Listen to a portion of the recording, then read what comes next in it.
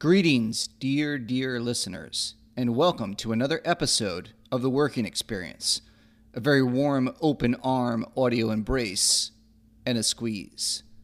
This episode is brought to you by my company, One Circle Media. One Circle Media is a hybrid digital agency and media content creator. We create and design apps, websites, videos, social media content, and physical products. We are artists, directors, designers, producers, coders, editors, thinkers, makers, and creators who embrace story and creativity, from design, web and app development, animation, docs, features, TV shows, digital and social media content, to physical products. For our clients, we create content that builds networks and audiences across multiple platforms. Check out our work at onecircledigital.com and onecirclebrand.com. If you work for a network, studio, brand, startup, or corporation and are looking for a partner to create media that will build, engage, and entertain, reach out to me at john@onecirclemedia.com. I'd love to hear from you. Thanks, everyone, and I hope you enjoyed this episode of The Working Experience. The Working Experience. Route 93 North is almost at a standstill. It's a rough one out there this morning, snow and sleet. There is no service on Stand clear of the closing doors, please. Yeah, folks, we're going to be a few minutes. We have train traffic ahead of us. We should be moving shortly. John, we need that report ASAP. Where are we on that presentation? Dan, HR wants to see you. Did you return that email yet? We have a team meeting at 10. Just stay late, Bob. Teamwork makes the dream work. They're moving in a different direction. And after the meeting, we'll have a breakout session. Who ate my Where are my biscuits? hot pockets? This microwave is disgusting. Oh, God, what's that He was smell? clipping his Sexual toenails at his harassment. desk. I can't take it anymore. I can't take it anymore. Hey, everybody, welcome to this episode of the Working Experience podcast. It is my very great pleasure to welcome Mary Katzke. She is a producer with Affinity Films, along with other organizations, and she is primarily focused in Alaska. And her documentaries have spanned decades now and have covered such topics as sexual assault and domestic violence, environmental issues, resilience, health, Indigenous Alaskans, and displaced peoples. And welcome, Mary. Thank you for being on here. Thank you, Matt, for your interest in what we do up here in the far corner of the U.S. Just a little background for our listeners. My former roommate, Chris Scarfile, who has appeared on this podcast, he has been going up, I believe, for the last almost 20 years to work with Mary on her films, and also a good friend, Nara Garber, who was also on an episode of the podcast, who's also a documentary filmmaker, has been involved as well. So that is my connection to Mary. And Chris mentioned last time I talked to him that he was going up to Alaska, and then he posted something on Facebook about it. And then I thought, well, why not get in touch? And here we are. Mary has graciously agreed to be on with us. So can you tell us about yourself, where you grew up, your education, that kind of thing? Sure. I grew up on a farm in Minnesota, and I got married really young to a young airman. We were transferred to Del Rio, Texas. And after about a year and a half, I decided I was not ready to be a housewife and I wanted to go to school. So I applied to the University of Texas at Austin. I was in the registration line for social work to get a degree in that.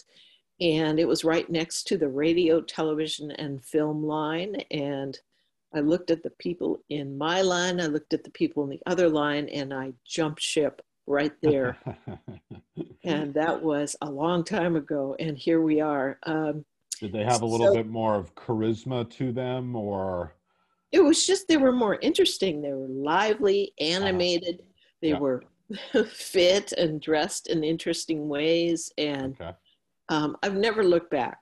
Yeah. I got my undergraduate degree there. And then the idea was, at that point, that was the late 70s, early 80s. I didn't even realize women could be film directors and producers. I thought the only answer was to be in front of the camera. So I wasn't interested in that.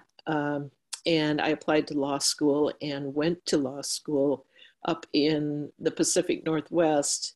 And again, another rash decision after being there a while and seeing the ruthless behavior of the other students stealing cases out of books in the library, et cetera. I thought this isn't going to work with me either. So I took a trip to Alaska for the summer and thought I'd be a cocktail waitress. It's post-pipeline days, a lot of money floating around. And I was there 10 days before I got hired to be the media person for a rape, for a sexual assault support organization called STAR, Standing Together Against Rape. And I worked with them for a year doing all of their media outreach and decided there was a documentary to be made because the same myths, oh, it's because it's dark up here. We have one of the highest rates, if not the highest rate of sexual assault in the country. And oh, it's how she was dressed, which I can assure you in 20 Below is probably not the reason. And so on. So I made a documentary called No Word for Rape. I found out in traveling in rural Alaska that this was a new concept, that a woman could say no. They didn't even have a word for it at that point. We've come a long way since then. But I discovered during that process of making that film, and believe me, it was my first professional work, and I directed it, whereas my colleagues were all bringing coffee to some slimy producer somewhere. And so I decided this was it. I loved it. And the topics that were interesting to me were all non-commercial. So since I had a little bit of background in law school, I formed a nonprofit. I did all the paperwork and the research and just had a registered attorney walk it through and get it certified for me. So we are officially a 501c3, so anyone can donate to us, and it is a tax deduction. And went on to continue to make approximately one film a year, sometimes 2 or 3 shorter ones. But I have quite a body of work now, and I like to joke that people call me when they have something sad or bad to document, because our films do tackle very difficult topics, but they're so rich and meaningful. And it's important that the process is kind and healing to the people we portray. And I think that's what's kept us alive, because it's all been word of mouth. I've never really advertised. We do a little bit of fundraising at the end of the year every year. But other than that, it's been commissions and grants the entire time. And somehow I've managed to hang on. It's not always been easy, but this has been my full-time job now for 40 years. Yeah, documentary films are not known for being lucrative, are they? They are not. In fact, a lot of people put their own money into them and never see it back. And that was one rule I made for myself in the beginning. That was one lesson I got in film school. I should mention I went back and got my graduate degree in writing and directing from NYU in the late 80s, early 90s. But there was one rule, which was never put your own money into your films. If you can't convince someone else it's worth it, then you're not going to see that money again. And for the most part, I agree with that. But you've got the outliers who've had runaway successes with self-funded projects. So it's not a hard and fast rule, but it's one that's kept me able to have a house and raise my son and do quite a bit of traveling, which is my passion. So this model worked for us. So what is your nonprofit called? It's called Affinity Films, because I learned that the kind of films I do are called affinity films. They're about things that you care about, but probably no one with money really cares about. And we've covered so many topics over the years, from brain injury to cancer survivors, to displaced homemakers, to the homeless population up here. You name it, we've probably done a film about it. And the ones that Chris was just up here for, we're doing a series right now on called Silent No More, featuring Alaskan Native women who've been victims of violence or have lost a loved one to murder or other violent acts. And so we did that. And then we also did a film on internet safety for parents. We've had a rash of TikTok motivated violence in our schools. And so we were able to do that as well when Chris was here. And every time he and Nora come up, we tackle another meaningful topic like that. So what you mentioned that oftentimes people come to you with a subject matter. Yes, that does happen.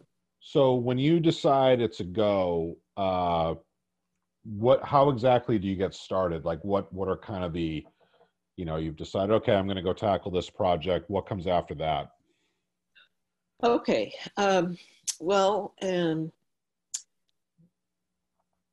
The first thing, I usually divide the budget into thirds, 1/3 for pre-production preparation, 1/3 for the actual production, and 1/3 for post-production. So the first part is doing all the research, all the pre-screening of interviewees, looking at travel costs, figuring out a schedule that is workable, getting commitments from the crew, and so on. So that by the time we go into production, we have a pretty good idea of everything that we're going to cover and how we're going to cover it. And that makes, and the other thing that we do is, because travel is a major cost here, not only getting A-list players up here to work with us, but also to get out to the outlying villages, which often costs more than the trip to Alaska costs. So we'll try to do 2 or 3 projects. We'll pile them up so that we can cut down on those costs. And there could be a stills photography project in the mix. There could be 1 brain injury interview and 1 breast cancer survivor interview in the same trip to a remote area, etc. So you might have like multiple projects that you're trying to like kind of combine into like one trip. Exactly. And Okay. it comes down to just being really creative and flexible as in our producing, coordinating and producing that, because that's the only way it can make sense to do it for the kind of budgets we work with. Fairly low budgets. Yeah. When you talk about the budget, are you spending like when you hear about a subject, do you then have to spend time getting money for that? Well, those would be self-generated projects. And yes, of course, I probably spend 60% of my time fundraising and securing contracts and reporting on contracts, and only about 40% of doing the hands-on filmmaking work, which is the part that keeps me going and that I love. The rest is a necessity, unfortunately. So you have to, yeah, I mean, obviously there's a lot, well, I mean, I guess fictional, people who make fictional films or whatever, they're always talking about like ways to raise money, like crowdsourcing and blah, blah, blah, Right. Yeah, that's kind of a side of the business that they don't really talk too much about like a lot of people don't know the realities of that. It's not fun. No. But I have to say that, every other year or so, somebody comes to us and says, we've got this much money and we want to make a film. That is the gift. The first time that happened to me was when the Exxon Valdez oil spill happened, and the mayor of the city of Valdez said, we need to tell our story, because it's not about the oil on the limited beaches that are being shown over and over in national news. It's that our town of 3,000 has grown to 10,000 in 3 days. And we can't handle it. We don't have places to park. Our sewage systems are overflowing. There's no daycare. People are renting out their cars for $200 a day. This was a long time ago, so that was a lot. I know with Turo, it's not that much anymore.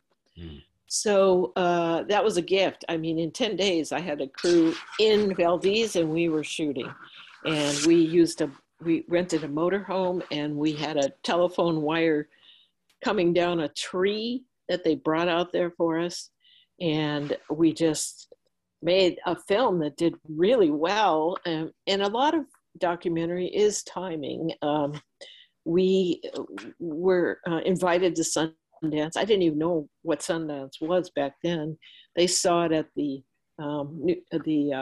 IFM, the Independent Film Market in New York City, and they invited us. And then it was also invited to POV and MoMA, and it's been all over the place now. And Philip Glass signed on to do the music, which didn't hurt one bit. And so that film had great legs. The recent one we did on brain injury, that was another situation where they were at the end of the year. They had funding, and they asked us, what could you do for this amount of money? So we gave them a few proposals, whether it be Webios or 15-minute standalone. Then they wanted a rap video about brain injury, and I love it when someone comes up with an idea like that and gives us a chance to really try something new. Yeah, that's amazing. So I've done a couple of short films myself, and I know just with a fictional short where you know what you're going to do, you have a script and all that, that's hard enough to plan. But with a documentary film, I mean, it seems like you really have to be prepared to be reactive to kind of whatever situation. Well, let me back up a little bit. I was going to ask, you talked about traveling, like, you have to go out to an outlying village or an outlying area, I guess. Like, what are the logistics in getting everybody to a place that is not readily accessible by your conventional vehicles? Well, that's a really good question. Because, of course, as Chris has grown in his career, he's wanted to have more equipment, drones and lights and all this. And the bush planes are small. And so we've had to do things like really scale down, like pack our clothes in the tripod case with the tripod, that kind of thing. And then Nara is a vegan. So here we are traveling around these villages where they offer us whale meat and seal meat and caribou. Yeah. And so we have to allow for her food to be in the equation. So you guys have to load onto a bush plane. Yes, we crew. You go to a hub, like let's say, for instance, Bethel. If you have a map hand, you can see it's on the Katzke Delta. It's on a big river, but all the villages are along that river. So we flew to Bethel, and then we got in a boat and went up the river 80 miles and stopped in 3 different villages along the river. And of course, they don't have hotels. So we had to have some kind of sleeping bag with us. Again, another big thing to add to the equation. But Alaska Airlines is really good. If you live here, you can have 2 or 3 bags, depending on your level, free. So we didn't get into too much overage on luggage on that one. But we go up the boat, and then we'd lug everything from the riverbank up to the school, where we'd sleep on the floor in the library, because that's the common way they do it. Some places have ATCO trailers that have been made into hotels. Sometimes we've stayed in some really borderline B&Bs. We stayed in one in Fairbanks where a bullet went through the wall one night. Oh, yeah. Wow. And they Army crawled out of there to the owner and said, "We just had a bullet go through our wall." And the owner said, "Oh, he's back again." The lovable town shooter. So there's been, no end of adventures in our work. And that, I think, keeps us hooked. And then this very strong sense of purpose.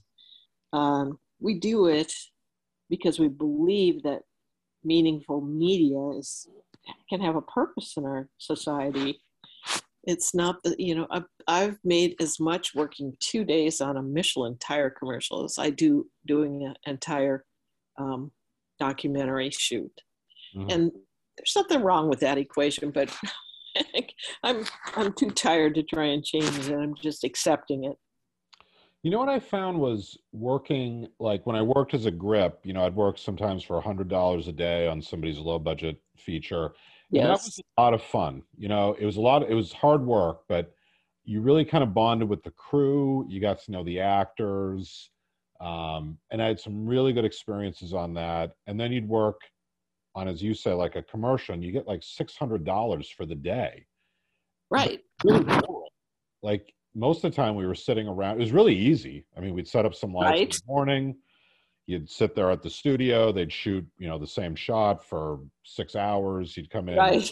yeah, and the food was amazing. But it Yes. was boring. Like it was really boring Right. to do But that. it does pay So the rent. And, yeah, sometimes I'll do, like I did a casting. I do casting because being here this long, I can pretty much pull anybody out of the hat that somebody needs. And I did a casting for a Heineken beer commercial that was, really, really well paying. yeah. Yeah, so I get that. You have to balance it, but for the most part, I just keep working on what I'm working on, and I've had a couple of fellowships over the years. That's been helpful, and then just being creative. I wrote a book during the pandemic because we couldn't shoot, so I wrote a book called One Good Man. Oh, wow. Okay. I think And I lost you a little bit there for a sec. Yeah, I lost you there. Hello? I'm here. Oh, Uh-oh, okay. I what can hear you happened? now. I can hear you now. Okay. Where'd you Uh, lose me? I think you'd mentioned you wrote a book called One Good Man. Okay, that's all I said. Yeah. Okay. So you fly to Bethel, you get on the what is it called again? I'm sorry. Boat. Yeah, you get on the boat. You called it a sled of sorts. No, I didn't use the word sled in No, this case. it We wasn't have a used sled. sleds when we went up to Savunga, which is halfway to Russia. We ATVs are a real common form, and then they'll put things in a wagon behind it, or if it's wintertime, they'll put it in a sled. We used sleds when we went up to work on something for the Smithsonian about um,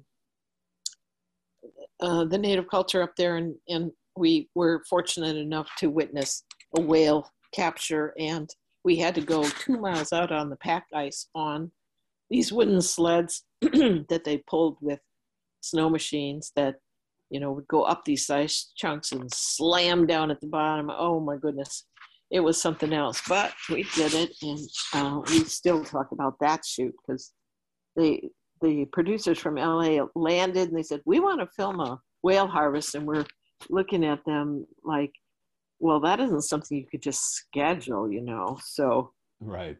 in the middle of the night, we got the call. They just landed one. So we got everybody up, got them out there. So when you arrive at a village and you've got the crew on, you unload, and you mentioned screening interviewees. So are you going to the people you're going to talk to? You're sitting them down. You're setting up the camera. Like, how does that process kind of work? Because talking to people about some of these subject matters is obviously very delicate. So Absolutely. when you say screening, like, are you kind of prepping them for what you're going to talk about, and then what's the feeling behind that? Well, because villages are so complicated to get to, we try to lay as much groundwork in advance as possible. And Facebook has become the new short radio for the villages. So if you want to ever want to spend an interesting night, just browse through the Facebook messages from, say, Point Hope or Savunga or somewhere. They'll talk about, so-and-so's got a pot of caribou stew on, come by at 6:00. And so we do that for our casting, say who we are. We'll give them the website so they can see that we're legit and we've done a lot of work around Alaska. And then we'll say we are specifically seeking someone who, and then we'll say what it is. And then it works. People get back to us and say, well, I'd be willing to talk about that. And then when we arrive, we go and meet with them, make sure they're sober, first of all, or whatever problems could be in the mix, and that they're available. They're not hunting or they're not off fishing on the day we're going to try to do this. And then we'll sit down and have our interview. And there's so much, when we've done that much, there's a lot of earnestness and welcoming that goes on. And then typically there's a gift. We bring a gift to the village, whether it's a big basket of fruit or in some cases seafood, like they don't get halibut in one place or they don't get salmon in another place. We try to bring something like that just to show our goodwill, our good intentions, and that we're lifelong Alaskan. That helps a lot too, because we're not like the outside people that come in and just take and leave. We're feeling responsible to our communities. And is there ever any like pushback, like you get there and it wasn't what you thought it was going to be, or there are people in the village who are perhaps not happy that you're there to talk about a particular subject? Oh, yes. I'm sure that over the years we've had many of those. We had one situation where we had paid to rent someone's house for the location to do the interviews. And then he wanted it in advance. We did the money in advance. I don't remember how we did that because that was a few years ago, but he spent the money on alcohol and met us with a shotgun, drunk. And we had to make really rapid changes in what we're going to do. We've also had lovely surprises where we've been invited to potlatches, which are community potlucks, and been able to meet everyone and just been treated so well. So it has run the gamut, but mostly I'd say with our prep work in place that it goes really smoothly. There's always something that'll happen, whether it's weather. When Chris went up to Point Hope to work on one of our missing and murdered Indigenous women's stories, he got weathered in, and had to spend an unexpected night in Katzke because that was the hub, and there was very few hotel rooms because everybody was weathered in. So we wound up staying in kind of a marginal place. That kind of stuff happens. Absolutely. Mm-hmm. So what, if you're going to a place to, for example, talk about something to do with sexual assault, domestic violence, what is the motivation of the person who agrees to be on camera or who agrees to talk to you? Well, by now we have about 27 members of the Alaska, let's see, I gotta remember what it's called now. It's the Alaska Commission on Sexual Assault and Violence. They have offices all over the state. So we usually work through those for that topic because they know who's willing to speak and who's motivated to see change in the village. And we don't just go cold and door to door and say, do you want to talk about crimes in your family or something? Right. The people are already up to speed due to the local components of the network around the state. So, so there's I guess I meant like if someone has been a victim themselves, are they looking for, do you think they find the process healing? Do they find they want their voice to be heard? Like, look, this happened to me. Yeah. And they're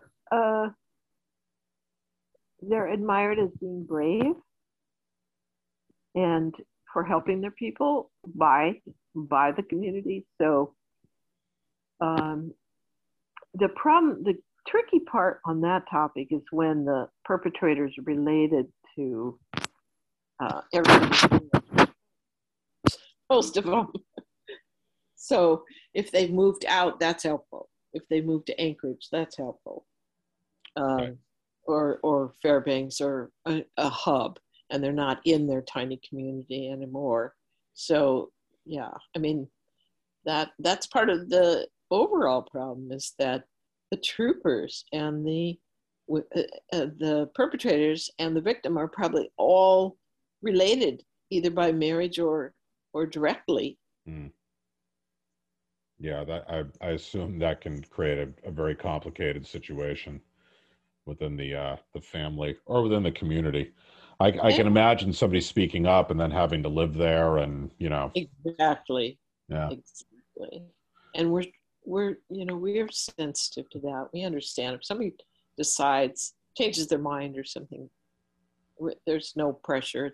We're not Dateline or anything. We're not going in and powering our way into people's homes and lives.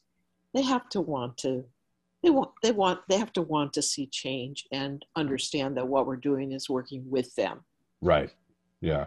I guess it can be a fine line between being exploitative, like a Dateline, who, I don't really watch it much, but I kind of feel like some of this should not be, a lot of it should not be entertainment. Like there's, Exactly. And I don't know where that, I guess it's not an exact line, but people need to be aware, but it's also not something to like just occupy an hour on a Saturday night or something. Exactly. It is very delicate.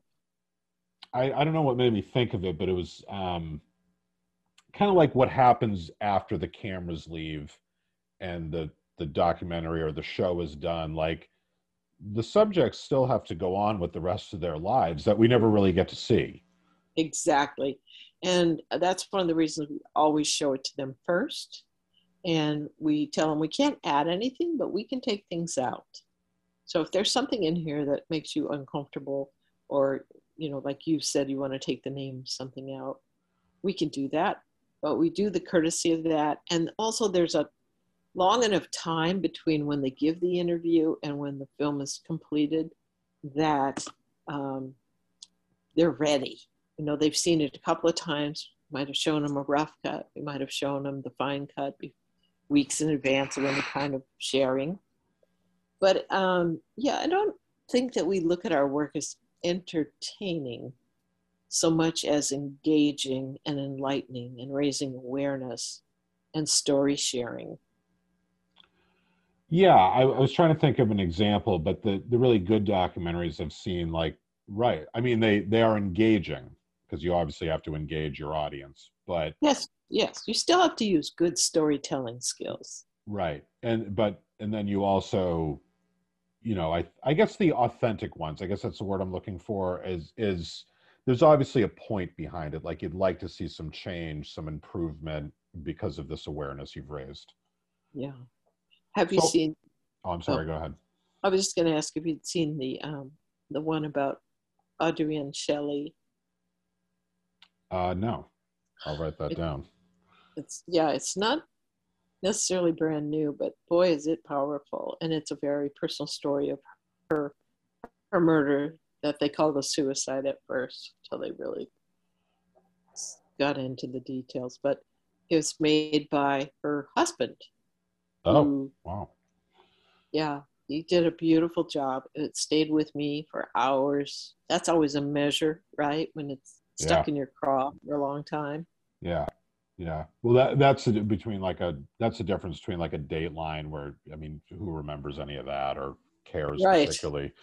But, it's interesting. You mentioned storytelling. Like, how do you, because again, you can't really write a script for a documentary and plan shots and, like you would for a fictional film. So how do you, is that more in the editing of it, or how much of that is in your mind before you even start filming?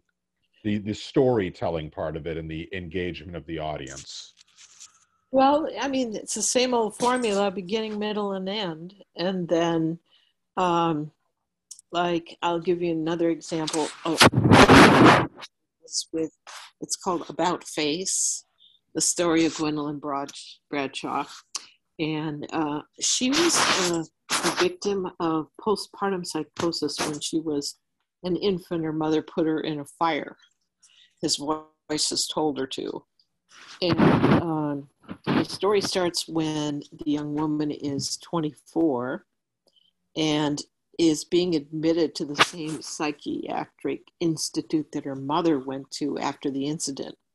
And they told her they recognized her name and told her what had happened. And she made a really powerful resolution then not to repeat that. And I had known her because she'd grown up next to me in my same neighborhood. She came to me and said, I want this cycle to stop, and I want you to. Well, that was a gift. It was a wonderful gift. I'm kind of losing your audio there. I wonder why. I can what hear, are you hearing? I hear like a lot of shifting and I don't know, like papers or something. I'm not shifting papers, but my dog does have a bone. Oh, okay. Yeah, I lost you a little bit after you said you live next to her and she came to you. Yes. So she came to me with the resolution that she did not want to repeat what happened to her mother. Go over there and get your ball. Go get it. And I call that a gift. That was a major gift. We did a 5-minute teaser, and I was able to get a fellowship just on a 5-minute teaser. Then the teaser, I used my fellowship to get the first 20 minutes cut. And then we got real funding from Chicken and Egg Productions. And we were able to continue to follow her because what I figured was going to be the final Act 3 was going to be her finding her mother, because her mother was off the grid for her whole growing up. And that took several attempts. So you had conflict all along the way of her flying here and trying this and going to homeless shelters in Indiana and then, finally finding her in a bus stop in Vermont. And then that night, they stayed up all night talking. We filmed that whole thing. And then what happened with that. And then, so we had our third act, and it was amazing because the second act was all of her searching and her struggling. The first act was just the setup, what it was like for her growing up as severely disfigured from this burning and being bullied and trying to ferret her way through with a father that was resentful that he was stuck raising her by himself, etc. So there you had story structure, story elements, and she insists on laying right next to the computer and chewing. They like to be part of the family. Well, they like to bring you their most treasured element, which is this raw bone she got from the butcher. Anyway, I feel like that was one of my better works, was About Face. And there's a dedicated website to that. It's called aboutfacefilm.org. And there's a teaser on there. You can see that. That was featured at Hot Docs in Canada. I think Chris worked on this, or he told me about this years ago. Yeah, he did. He worked on some of it. And Nara was the main DP. At that point, Chris was mostly gapping. Right. But now Chris is shooting too, of course. Yeah. Now, did you travel with her from Indiana to Vermont? And yes. Wow. So it was kind of like a detective element to yes. it? Like you were trying to track this woman down? Yes. She just wants to know why her mother did that to her. Yeah. And then, having some hope of forgiving and having some hope of a relationship. And that's when, all hell breaks loose. But I don't want to give it away. No spoiler alerts. Yeah, I'd like to watch it. So what happens if you don't find her mother? Like, this is like when you write a fictional film, you plan it, you cast her mother. There's no question as long as you have the money. But what happens if you don't find her mother? Well, funny you should ask that, because after our third or fourth attempt, we were ready to give up. And we had designed all these different, like we thought we'd have like kind of an imaginary ending where she would go to a door and it would open, and then we'd have like 6 different versions of her mother, for everything from, you know, an alcoholic in curlers to a professional who's moved on with her life to Betty Crocker with cookies. We had it all scripted out, and that's what we were going to do. And at the very last minute, this volunteer detective said, I think I know where her mother is. Wow. She had access to Social Security transactions, which of course we did not. She said she just cashed a check a day ago in Burlington, Vermont. Huh. And so because we had this funding from Chicken and Egg, we took a wild chance. And Gwen and I and Nara flew to Vermont that night. And it was like divine intervention or something. We found her. That's amazing. And so that makes I'm sorry, I interrupted you. No, I'm just saying that's part of what makes the documentary compelling.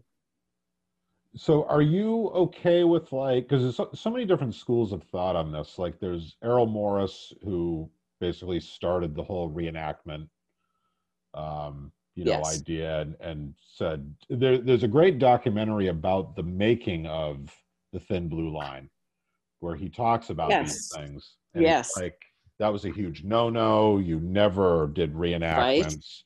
Right. And you never lit anything. And like, why would you have actors in a documentary? And Right. and then he was, I mean, I really like him. I like him personally. Like, I like listening to him because he's such like an underdog, and Yes. and he raised so many interesting points where it's like, well, if you don't really have the truth to film on camera, then you have to, it's sort of like creative nonfiction, I guess is the genre I would put it in. So are you, I was going to say, like, you were going to come up with these different endings to not say, well, look, this is what happened, but here are some possibilities.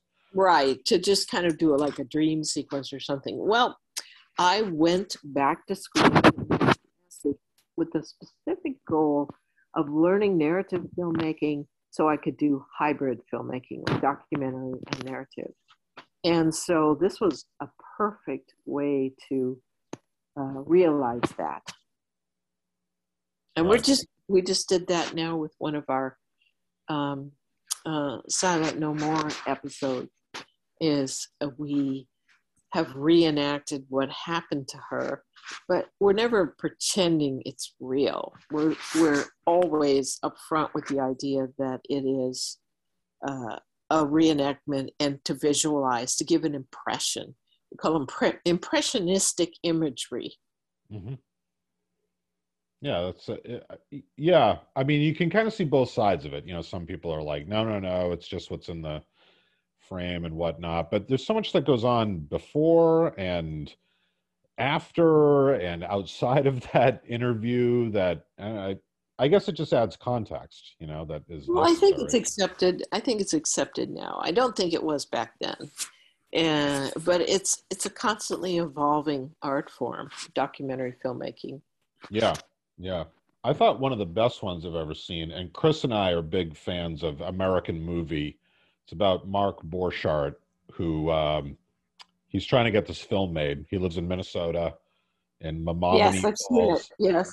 Yeah, I watched that so many times, and there's a great director's commentary and making of, and that was just about a bunch of filmmakers, and then they focused in on him because he was the most interesting one.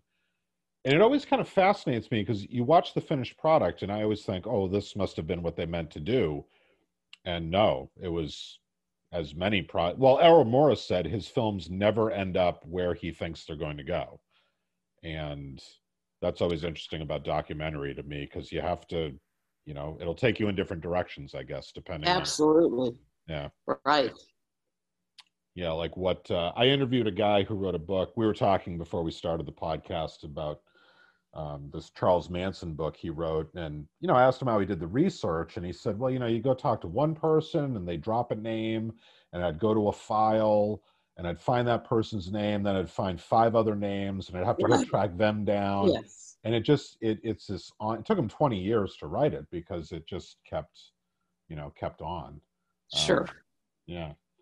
So, what is your, the impact, we've kind of talked about the impact that your work, that you'd like your work to have on audiences, like, raising awareness.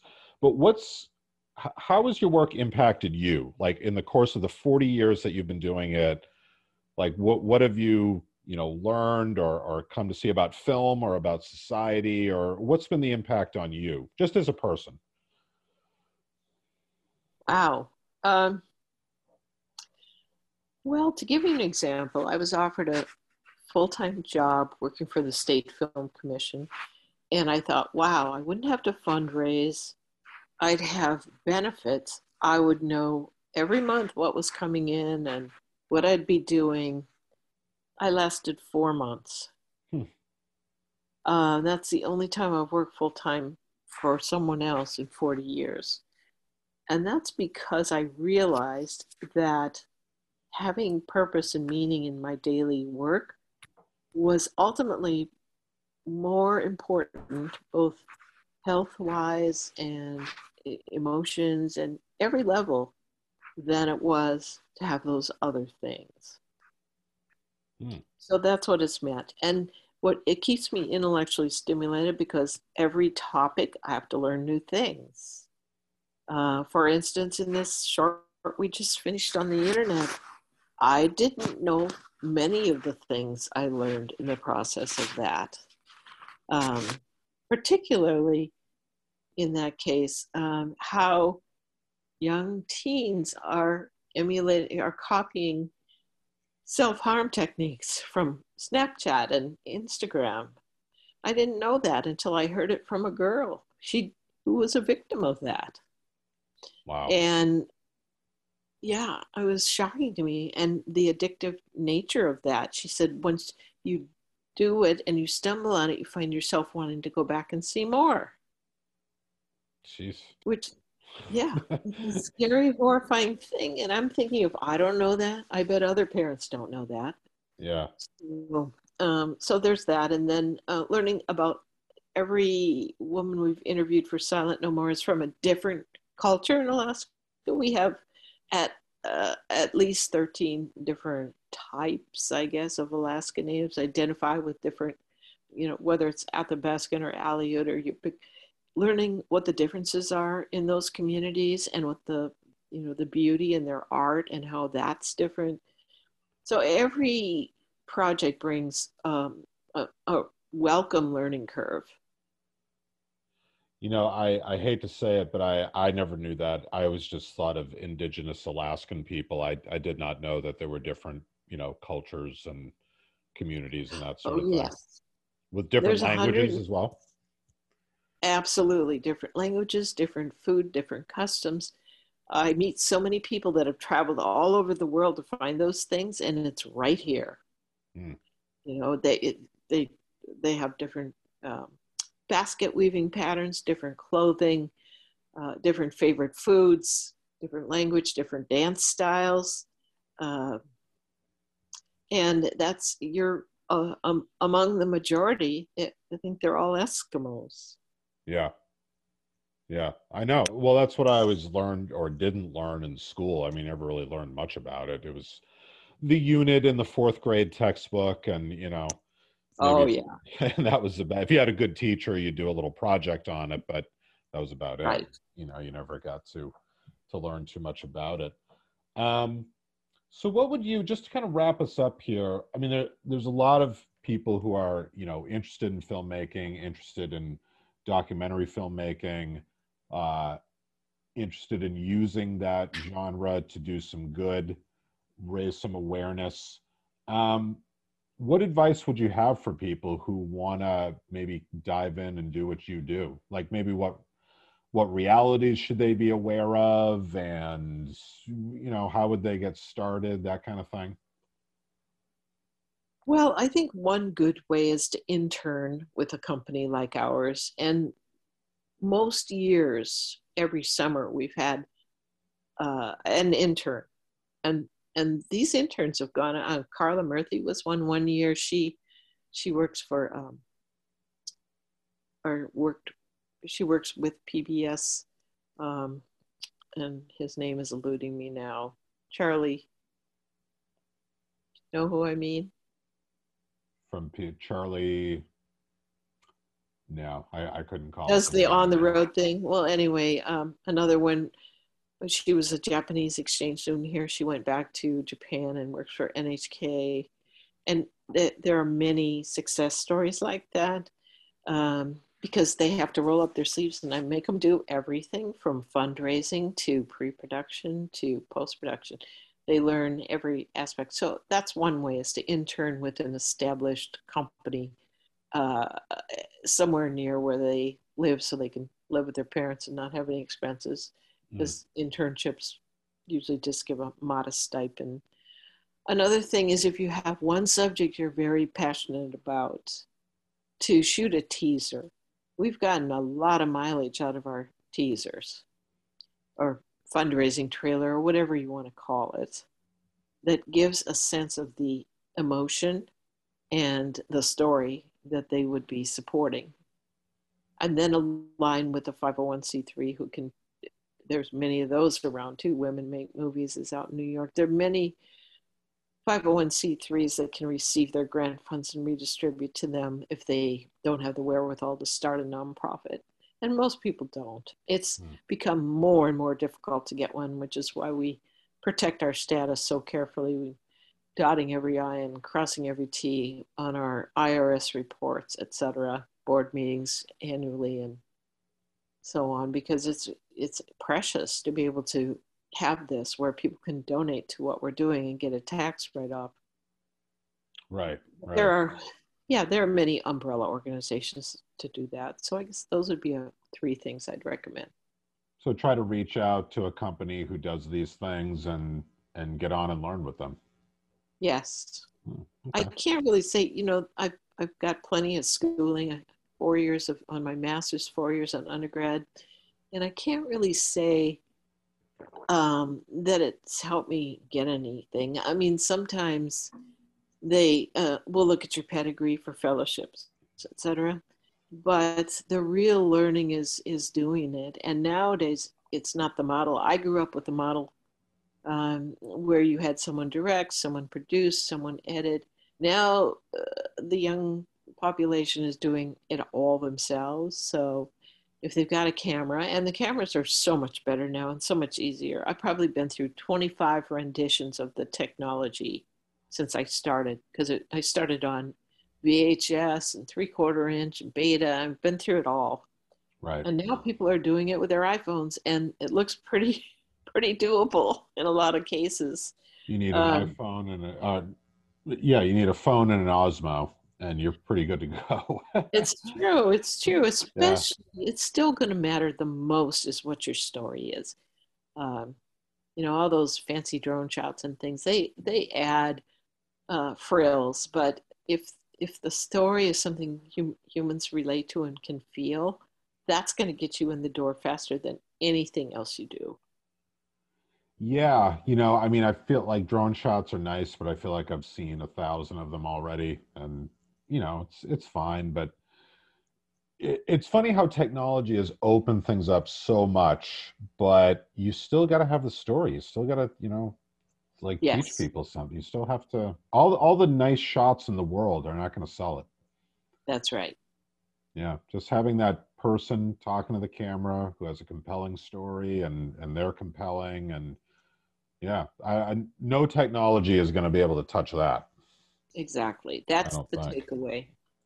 Is there anything where somebody comes to intern and they're like, "Oh man, I didn't know I had to do that"? Yes.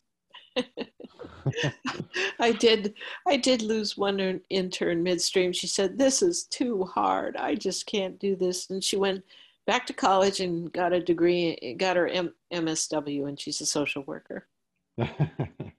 Which is kind of funny, right? Yeah, Given yeah. that's where he started. Yeah, yeah. Well, I mean, it's, people love watching movies and all that, and then they go onto a film set, and it's like, it's one of the most boring places ever. I mean, you just like, Paint by numbers. yeah, like you set up lights and you work, and then it's like, okay, we got that shot, moving on, and then they're just moving lights around again, and right, and it's not even glamorous. in order. No, it's not in any order, and it's just. Hold on 1 second, please. Yeah, sure. Hello? Yes. Okay, she'll be ready. I'm going to put her in a raincoat today. Okay, all right. Bye. Okay, that's the famous dog pickup I was telling you was going to happen around 1:30. Okay. Well, we'll wrap it up here. That was great. I really went well. I'll just do my little wrap up here.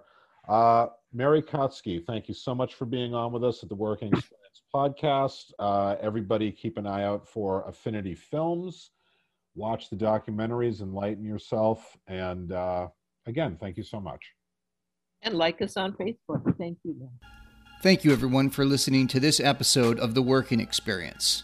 We'd like to thank our sponsors, One Circle Media. If you work for a studio, network, startup, or corporation and are looking for a partner to create media that will build, engage, and entertain your audience, reach out to me at john@onecirclemedia.com.